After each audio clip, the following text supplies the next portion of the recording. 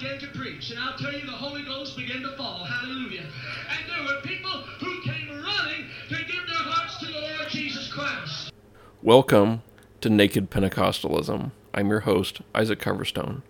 Today we're going to go over the BITE model. This is from psychologist Steven Hassan, and it is a method of objectively determining the scoring for how severe that the organization that you're in ranks as far as whether it's a cult or not.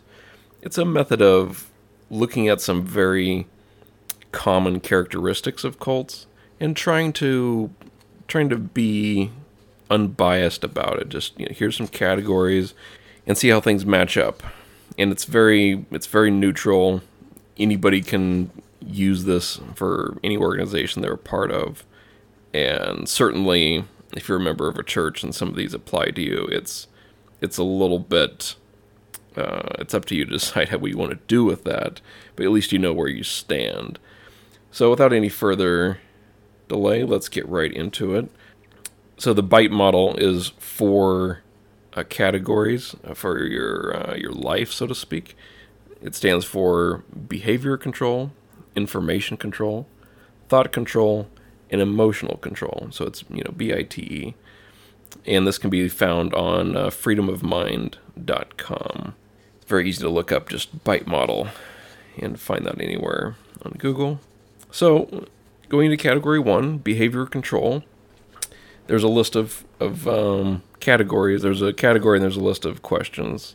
And so let's go down the list. Regulate individuals' physical reality. Now, this is a little tricky one. I think some people maybe wouldn't understand how that applies. Regulate the individual's physical reality. This could be a matter of determining when you wake up, when you go to sleep, more or less regulating your life and your pacing, your schedule. I'm not going to say that I'm certain that the church has any involvement in that. I'm just going to put a question mark. You could make that argument, but I think it's a little bit of a stretch. Category 2, determine where, how, with whom the member lives, associates, or isolates. Now, this is definitely going to be checked. They do frequently try to control people that, say, for example, a child or a teenager lives with a parent that's outside of the church. They will make an effort to get that child out of that home into their own apartment, get them somewhere where they're away from that family member.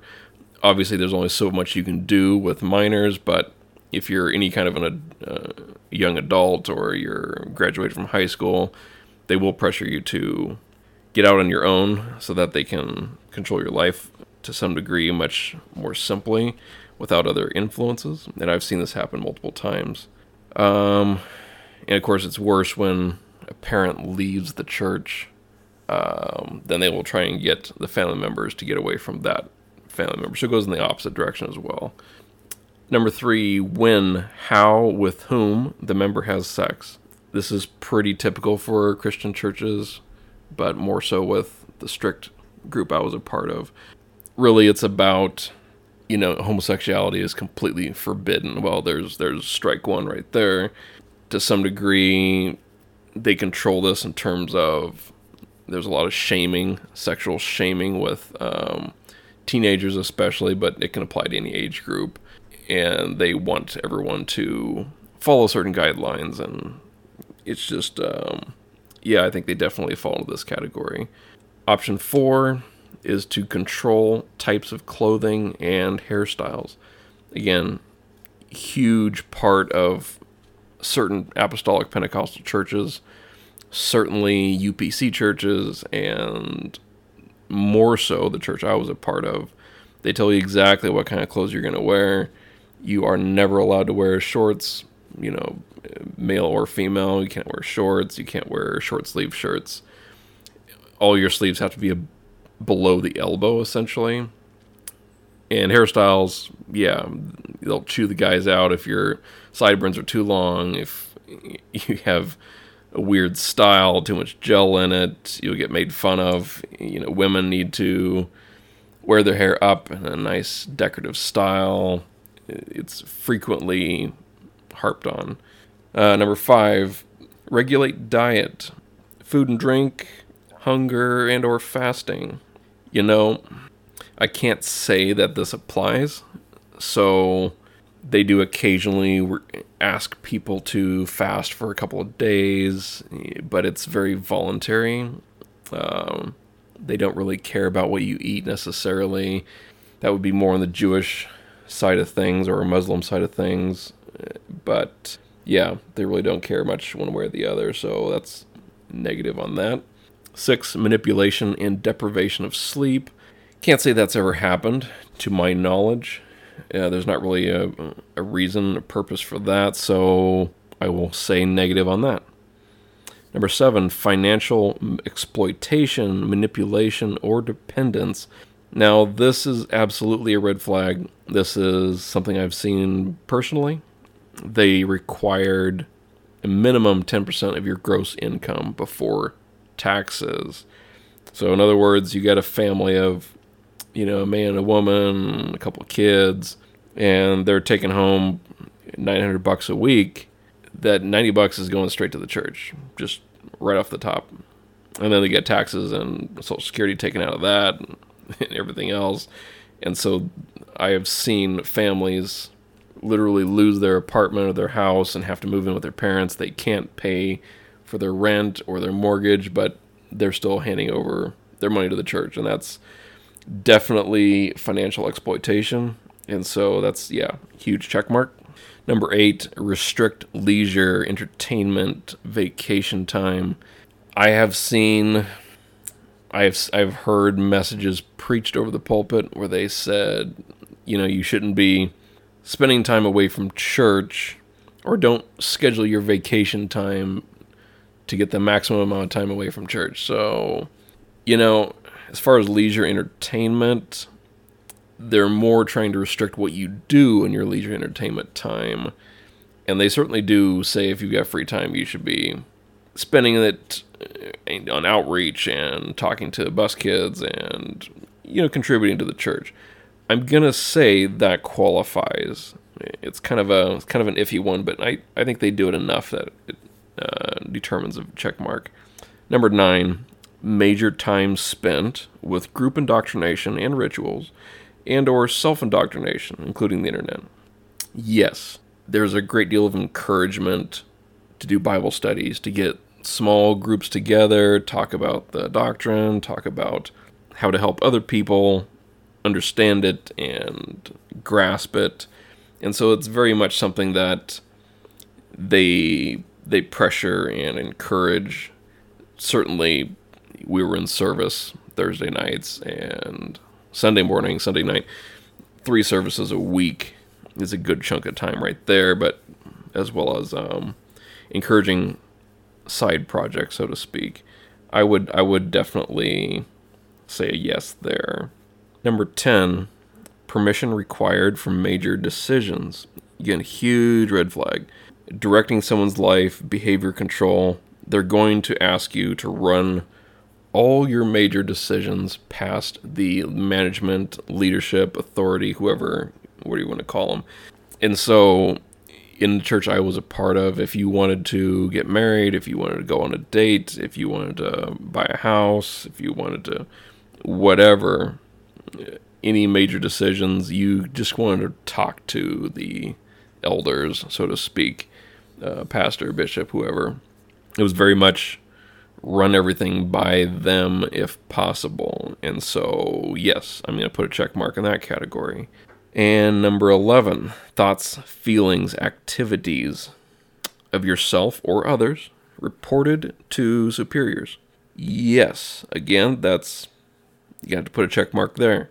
It was in fact encouraged for people to talk to their parents or the private school teachers or other authorities if another person was reported to be in the process of sinning, if they're watching TV at some point, if they're watching a movie and you caught them doing that, if they were putting on makeup in the store, you're a girl and you're out at the mall and your friend's trying on pants, you were highly, highly encouraged to report that to the superiors and help them from slipping into a lifestyle of sin.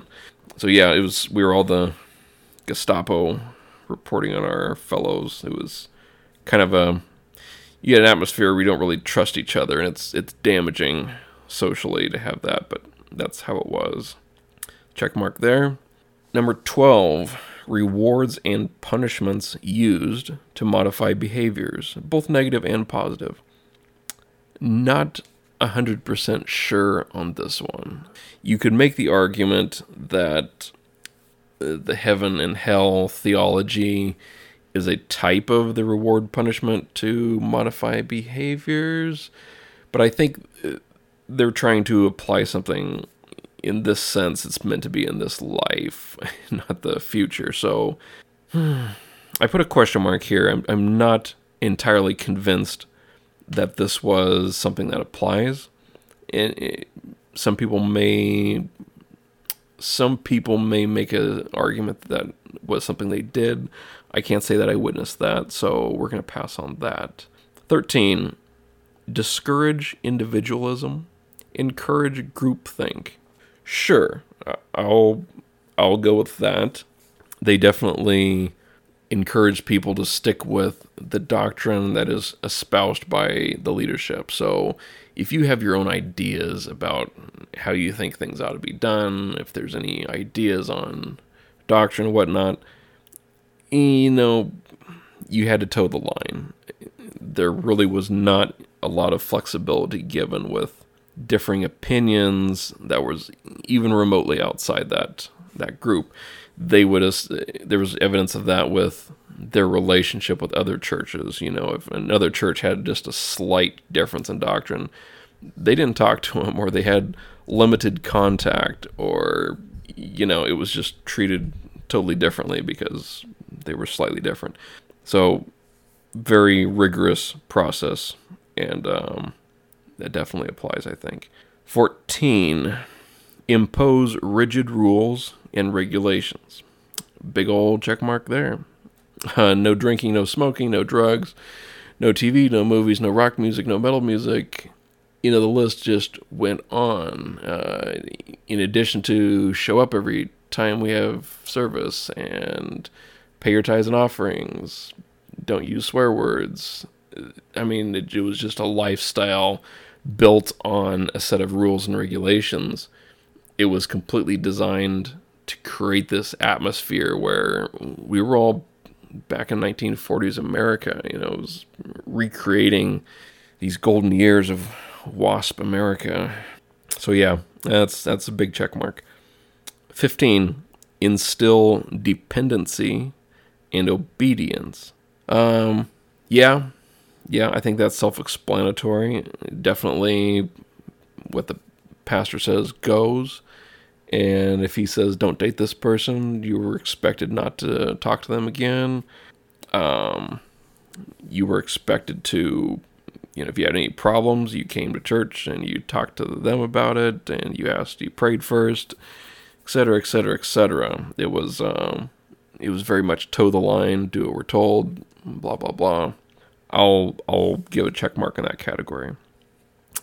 16, threaten harm to family and friends. I cannot say that I've witnessed this or that I've heard any rumors that it occurred. So, no, I'm going to put an X there. It is not I don't think that really applies. Number 17, force individual to rape or be raped. Again, I am not aware of any occasion when that would have happened, and I generally believe that's not something that they would have. I don't believe that's ever occurred that I'm aware of. So that is something we'll disregard. 18, instill dependency and obedience. It appears they've it's listed twice. Okay. So 19, encourage and engage in corporal punishment. So literally corporal punishment being physical assault by, a cane or a stick of some kind. That's maybe could apply. They certainly encouraged parents to spank their kids. There were rare occasions when the faculty of the private school would spank children, but that was pretty rare, at least to my memory. I think I remember it occurring at least once when I was growing up, but so engaging in it, I'm not certain that applies. Encouraging it, yeah, we'll give them a 50% score on that. They do encourage children to be spanked, and spare the rod, spoil the child, that fun Bible verse. So, of the 18 categories here, they definitely scored in 12 of them, and half points in a couple areas. So, we'll say 12 and a half, or 12 and a half, out of 18. And that's, it's a good score, and 2/3 of the way there, essentially, for behavior control. So let's move on to the next model, and that is I, information control. So the first category in information control is deception. That is to deliberately withhold information or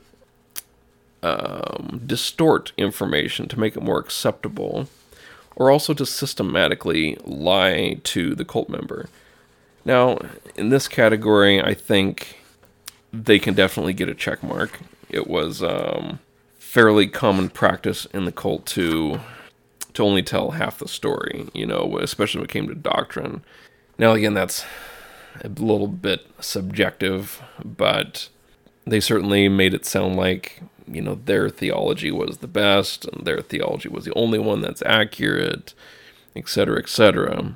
And they definitely made an attempt to keep us in the dark when it comes to opposition to that particular doctrine or different theologies. And so, yeah, I think I can definitely lean towards a check mark there, especially the amount of control they put on who's on the internet and how much internet you got. That falls under withholding information, in my opinion.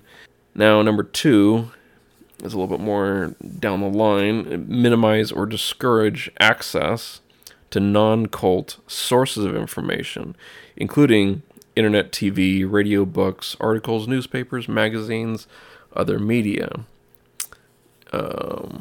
Minimize access to former members, keep members busy so they don't have time to think and investigate, and control through cell phone with texting, calls, internet tracking. And this is a big check mark. They definitely forbid people to get on, even watch television of any kind. They discourage reading certain books, and some members were told not to subscribe to certain newspapers or magazines because they were, perhaps they had a negative viewpoint on the cult. They definitely had a very dim view of people speaking to former members, that is, those that had left at some point. They encourage the installation of nanny software on people's computers so that if you're on the internet, it reports back to the pastor, gives you a whole, the accountability, so to speak. And yeah, totally right up their alley. It's a big check mark there. Number 3, compartmentalize information into outsider versus insider doctrines. Ensure that information is not freely accessible. Control information at different levels and missions within the group. Allow only leadership to decide who needs to know what and when. And yes, I think that's certainly something that we can say is what happened.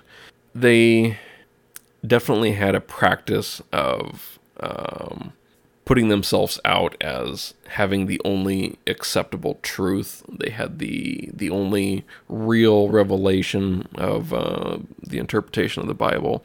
Now, I wouldn't say that there was different levels within the group. There was certain people that perhaps had more trust to get the good information, so to speak, but for the most part, everyone was on the same level. You had access to the same information. It was just the information itself was distorted. Now, leadership deciding who needs to know what and when, they certainly discouraged people from going to college, from getting out and experiencing the greater world. And there was definitely a mindset of, we're the good guys, everybody outside these walls, you can't trust them. It was us versus them, tribalism to the hilt. And information not being freely accessible, sure, that's completely right up their alley. I would say it's be safe to put a check mark in that category. 4, encourage spying on other members, imposing a buddy system to monitor and control the member, reporting deviant thoughts, feelings, and actions to leadership, ensure that individual behavior is monitored by the group. I think this kind of falls into, it also falls into the behavior category, which I already discussed this. If you noticed your friend is not doing something quite the way you think they should, you were expected to report on them. You were expected to confess your deepest faults to leadership and try and seek help for any issues that you had and you didn't know how to deal with. So, sure, spying on members, I think that's more than adequate for what they did. Number 5, extensive use of cult-generated information and propaganda. Newsletters, magazines, journals, audio tapes, YouTube, movies, other media. Misquoting statements, using them out of context from non-cult sources. So, we didn't have a great deal of media that church I came out of really produced. They certainly didn't produce anything with video, but they had their own, what we call a music industry, where they recorded all the preaching done and encouraged people to buy a copy of certain messages that they'd heard and that they enjoyed, and so they could listen to them over and over again. And so that's probably something that would apply. They did have a tendency to twist information from the outside world, so to speak, and sell it to us in such a way that put their own twist on it. But this is probably 50-50. Again, they didn't really generate a great deal of their own media. Certainly not written, not much at all for video. It would just be audio tapes and recordings of their own meetings, which is limited use. But I mean, again, I'll give it a 50-50. 6, unethical use of confession. Information about sins used to disrupt or dissolve identity boundaries. Withholding forgiveness or absolution. Manipulation of memory, possible false memories. This is not something that I would say applies, mostly because we didn't have a lot of confession-type activities. We had some, but predominantly everyone was expected to deal with that between you and God. There was not really a lot of come before the bishop or the pastor and describe everything bad you've done in your life. That it happened. I'm not saying it didn't happen, but not quite as frequent. So I'm going to say no, that was not something that really occurred. So in this category of information control, I would say, 5 out of 6. This is fairly high. They absolutely did a great job minimizing how much information we had about opposing viewpoints of our doctrine and our ability to learn more about those viewpoints. So we missed a couple categories. We can give it a 4.5 out of 6 or 4.75, but still fairly high score in that area. So we're moving on to the T of BITE, and that is thought control. And so number 1 is require members to internalize the group's doctrine as truth. And that's, definitely something they did. The subcategories here are adopting the group's map of reality as reality, instill a black and white thinking, decide between good versus evil, organize people into us versus them, insiders versus outsiders. Yes, so all this is very much what they did. You were really encouraged to believe that their interpretation of Scripture was the only correct version. Period. End of story. There's no insinuation at any point that the Baptists are right, that the Catholics are right, the Presbyterians are right. The Muslims are just spewed straight out of hell. There was this strong atmosphere of we're right, everyone else is wrong. So yes, completely, this is what describes them to a T. 2, change person's name and identity. This happens to some degree. I'm not going to say this is something that's big. They had a practice which was when you're baptized, you became a part of the family of Christ. You were buried with Christ in baptism, blah, blah, blah. So everyone was brother and sister. It was very common to require people address another brother as brother so-and-so, sister so-and-so. You always had to treat them like equals, but leadership, you never addressed them by their first name. It was always, title and so on. It was fairly formal, especially between younger and older.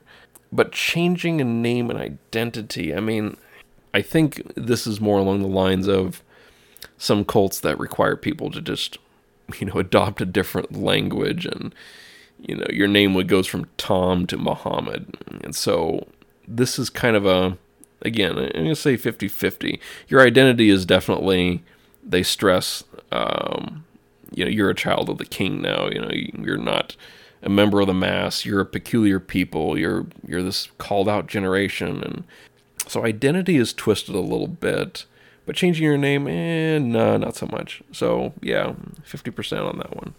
Number 3, use of loaded language and cliches, which constrict knowledge, stop critical thoughts, reduce complexities into platitudes and buzzwords. So, yeah, I can kind of see how this could be applied. They certainly didn't want people to really spend time on the deep issues.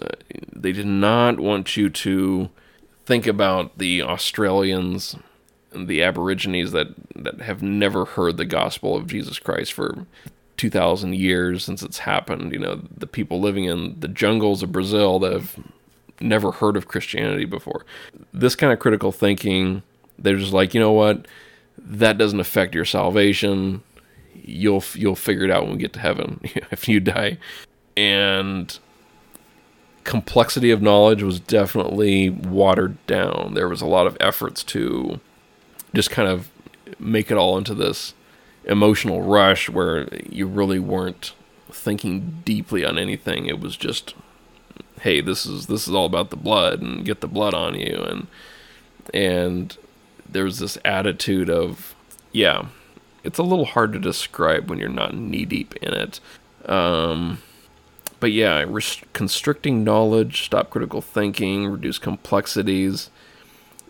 It was very much a religion of coded phrases, and that's definitely something that I can identify with. When they get up and they start preaching, there were certain things that you just they were dog whistles. When they said, we don't want to be sending our kids off to college because, they'll be influenced by humanists. And humanist is not a dirty word to most people, but to the church I came out of, it might as well have been a 4-letter word. If you were a socialist, a humanist, a liberal, they just absolutely slammed those concepts.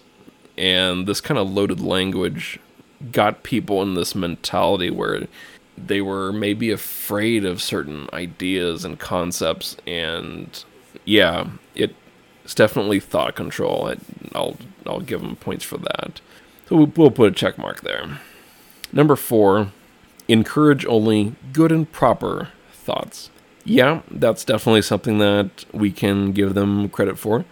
They made an effort to stress a lot of prayer and meditation with the goal that you were supposed to think right, get your mind out of the gutter, and guys, don't be thinking about undressing the girls, and this concept of, again, we're trying to get back to 1940s WASP America, and the concept of good and proper, of course, meant, no swear words, and, don't be thinking about hurting people and killing people. Just don't be playing video games that are going to be desensitizing you to violence. And there was definitely an effort made to perform this kind of self-censorship within your own head, and I think that's definitely falls in that category. 5, hypnotic techniques are used to alter mental states, undermining critical thinking, even to age regress the member. I can't say for sure this is ever used. They were not people that really practiced hypnotic techniques. I'm not aware of any efforts to age regress a person mentally, undermining critical thinking. Yeah, they've done that, but honestly, this one's kind of a wash. I'm not going to put any check marks there. Number 6, memories are manipulated, false memories are created. I can't say that this really ever occurred. Memory manipulation, I don't see that really happening. Hypnotism, memory manipulation, I'm going to have to toss that out and say, no, I don't think that ever happened. 7, teaching thought-stopping techniques, which shut down reality testing by stopping negative thoughts and allowing only positive thoughts. These techniques include denial, rationalization, justification, wishful thinking, chanting and meditating, praying, speaking in tongues, singing, or humming. This is an interesting idea that certainly was never something we understood when you're knee-deep in this religion and this church. But they did a lot of these things. There was a great deal of loud singing, lots of people speaking in tongues, lots of people chanting, and just verbal assault and audible assault. And really, this creates a white noise that's just in the back of your head, and you stop really processing what's going on, what's being said. You're in this emotional thrill ride when you're in the middle of that service.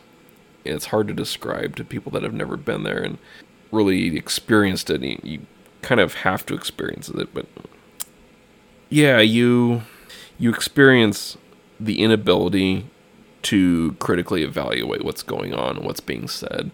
And I actually addressed this in one of my YouTube videos where I described part of the process of me getting out was I wore earplugs on a fairly regular basis because it was getting to a very high volume level and it was almost a painful amount of noise.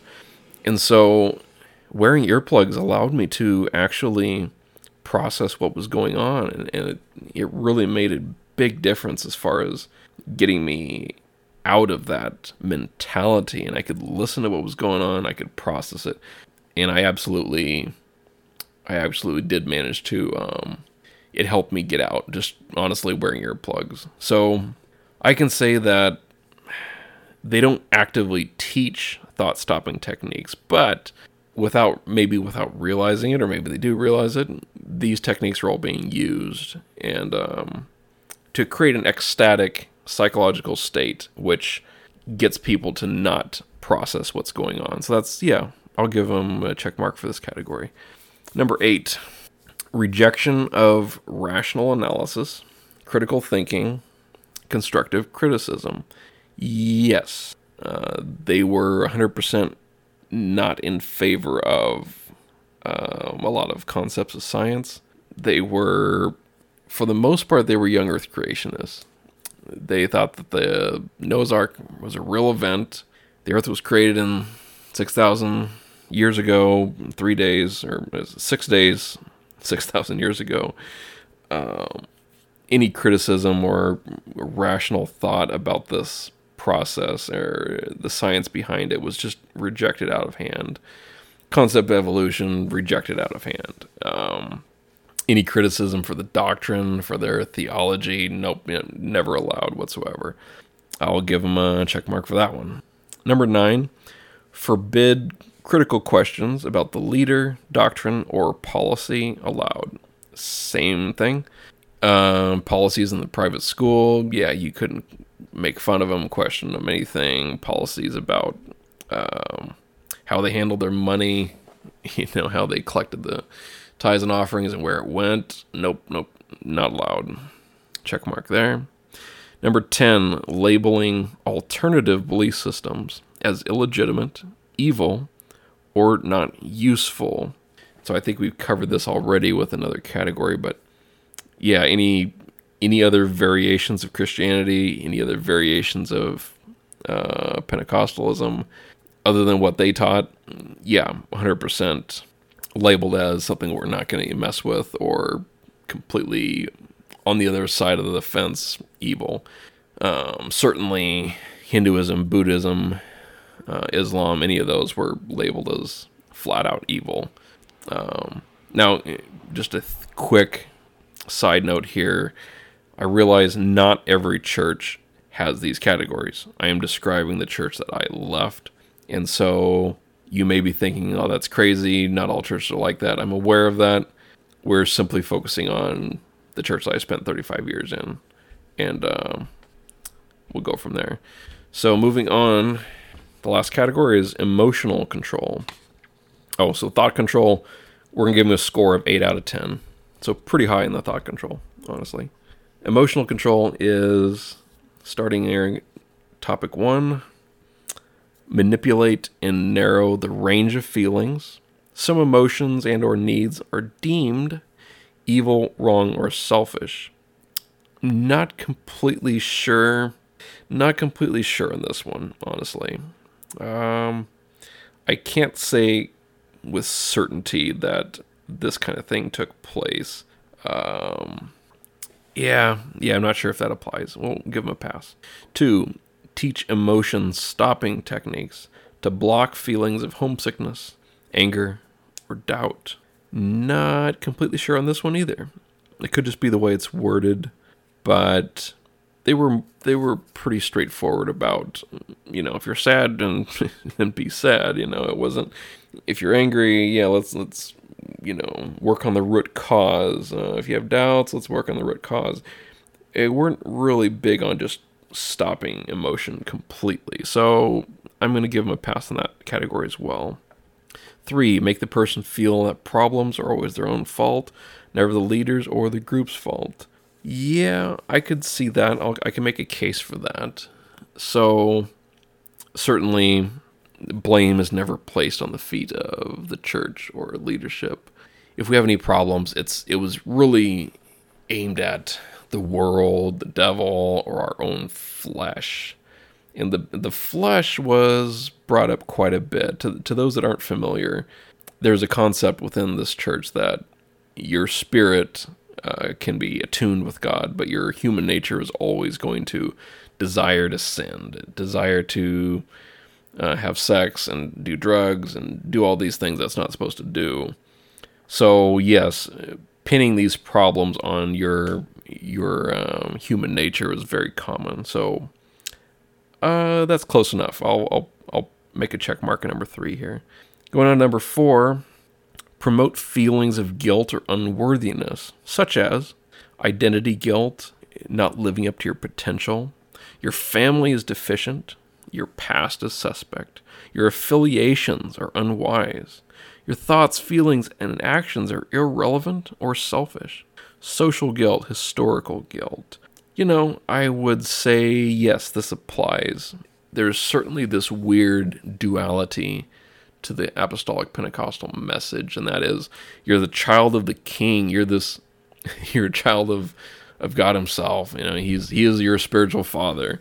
But at the same time, you are considered this worm. You're a human, fallen human that has the sin nature in you, and it's always brought up that who you were before you came into the church was just useless. You were on the road to destruction before you showed up at church. And, who you hung out with was always brought into question. And it was very much a lot of guilt. I mean, and unworthiness. That's completely right down the line what they were trying to sell, because the only way you could achieve feeling of getting over that was to stick with the church, to stay in it, tough it out, and maybe you could achieve something through the church. So yeah, I'll give that a check mark. Number 5, instill fear, such as a fear of thinking independently, a fear of the outside world, of enemies, losing one's salvation, leaving or being shunned by the group, or just others' disapproval. And I could definitely say instilling fear was something that they had down pat. There was constantly this hammering of fear of the outside world. The devil, our adversary, the devil, is a roaring lion. He seeks whom he may devour. And as soon as, it was always taught that as soon as you stepped outside the church, you were at risk of falling prey to this devil and the world outside. And there was this fear of going to hell, and fear that you do the wrong thing, then you aren't right with God, and then the rapture happens and you're not ready. It was very much an atmosphere where fear was the primary bill of goods being sold. So yeah, we'll give them a check mark. Number 6 is extremes of emotional highs and lows. Love bombing, praise one moment, declaring you're a horrible sinner then the next second. Sometimes public confession of sins, indoctrination, inculcating irrational fears, no happiness or fulfillment possible outside the group, terrible consequences if you leave, demon possession, incurable diseases, accidents, suicide, insanity, blah, blah, blah. There's never a legitimate reason to leave. Those that leave are weak and undisciplined. They were led astray by a family member or, a college professor. They were seduced by a lover, sex, rock and roll, money. So yeah, extremes of highs and lows. This is pretty much part and parcel with Pentecost, and that is, if you're a visitor and you walk in the door, by and large, you're just going to be mobbed by people that want to shake your hand. They want to get to know you. They want to just show you why this is the best choice you could possibly make. It's definitely hammered into your head that if you walk out, if you are an apostate and you leave the group, that your life is over. Like, you will lose your job. You'll just bring curses upon yourself. And there was all kinds of fear sold on the people that walk away. And certainly it was hammered into our heads that the people that leave don't get what they left for. So a girl gets in a relationship with a guy and she leaves the church to be with the guy. She won't have the guy by the time it's over with. Well, whatever, whoop-de-doo. Yeah, people commit suicide outside the church. Yeah, we heard that a lot. So I'll give that a check mark. So emotional control, 4 out of 6. So to recap, let's go over these categories. So behavior control, I put about 12 out of 18. Information control, about 4 out of 6, I think. Thought control, 8 out of 10. And emotional control, about 4 out of 6. So overall, church that I left ranked very high on the cult scale. And I think this was a very formal test for the most part. We're just going by line. It doesn't measure up to this very neutral, objective test, but a very informal test that you could conduct. And I have done this in the past. Is you just tell somebody about your church. Describe the day-to-day activities and the rules and so forth. Just give them the rundown. If somebody that has no experience with it, no connection with it, they happen to listen to this description and the first words out of their mouth is, you came out of it. You were in a cult, dude. And you talk to 10 people and all 10 people say the same thing, then you're probably in a cult. And that's been the experience of myself and many others that have left. Is that's the first word people use to describe it. It was just like, hey, man, you're drinking the Kool-Aid, you're in a cult. There was no deviation. That was the immediate reaction that people came up with. It's just like, man, you're lucky to get out, And so I think to myself, why was it so difficult to see that? Why was it so hard to see that when we were in the middle of it? But that's just human nature. We accept our reality as normal when you're exposed to it for years at a time. Certainly, you're born and raised, and every day of your life, you're just neck deep in it. It's hard to see your way out. Some people do, some people don't. But I'm very happy to have finally made it out of there. I apologize for the length of this episode, but I wanted to get through that entire bite model in one sitting. Appreciate your patience listening, and hopefully we all learned something and was entertained by it. And that is all I can hope for. Thanks, guys. Oh, you can say it better than that. Say it again. All right, listen to the question now. Can God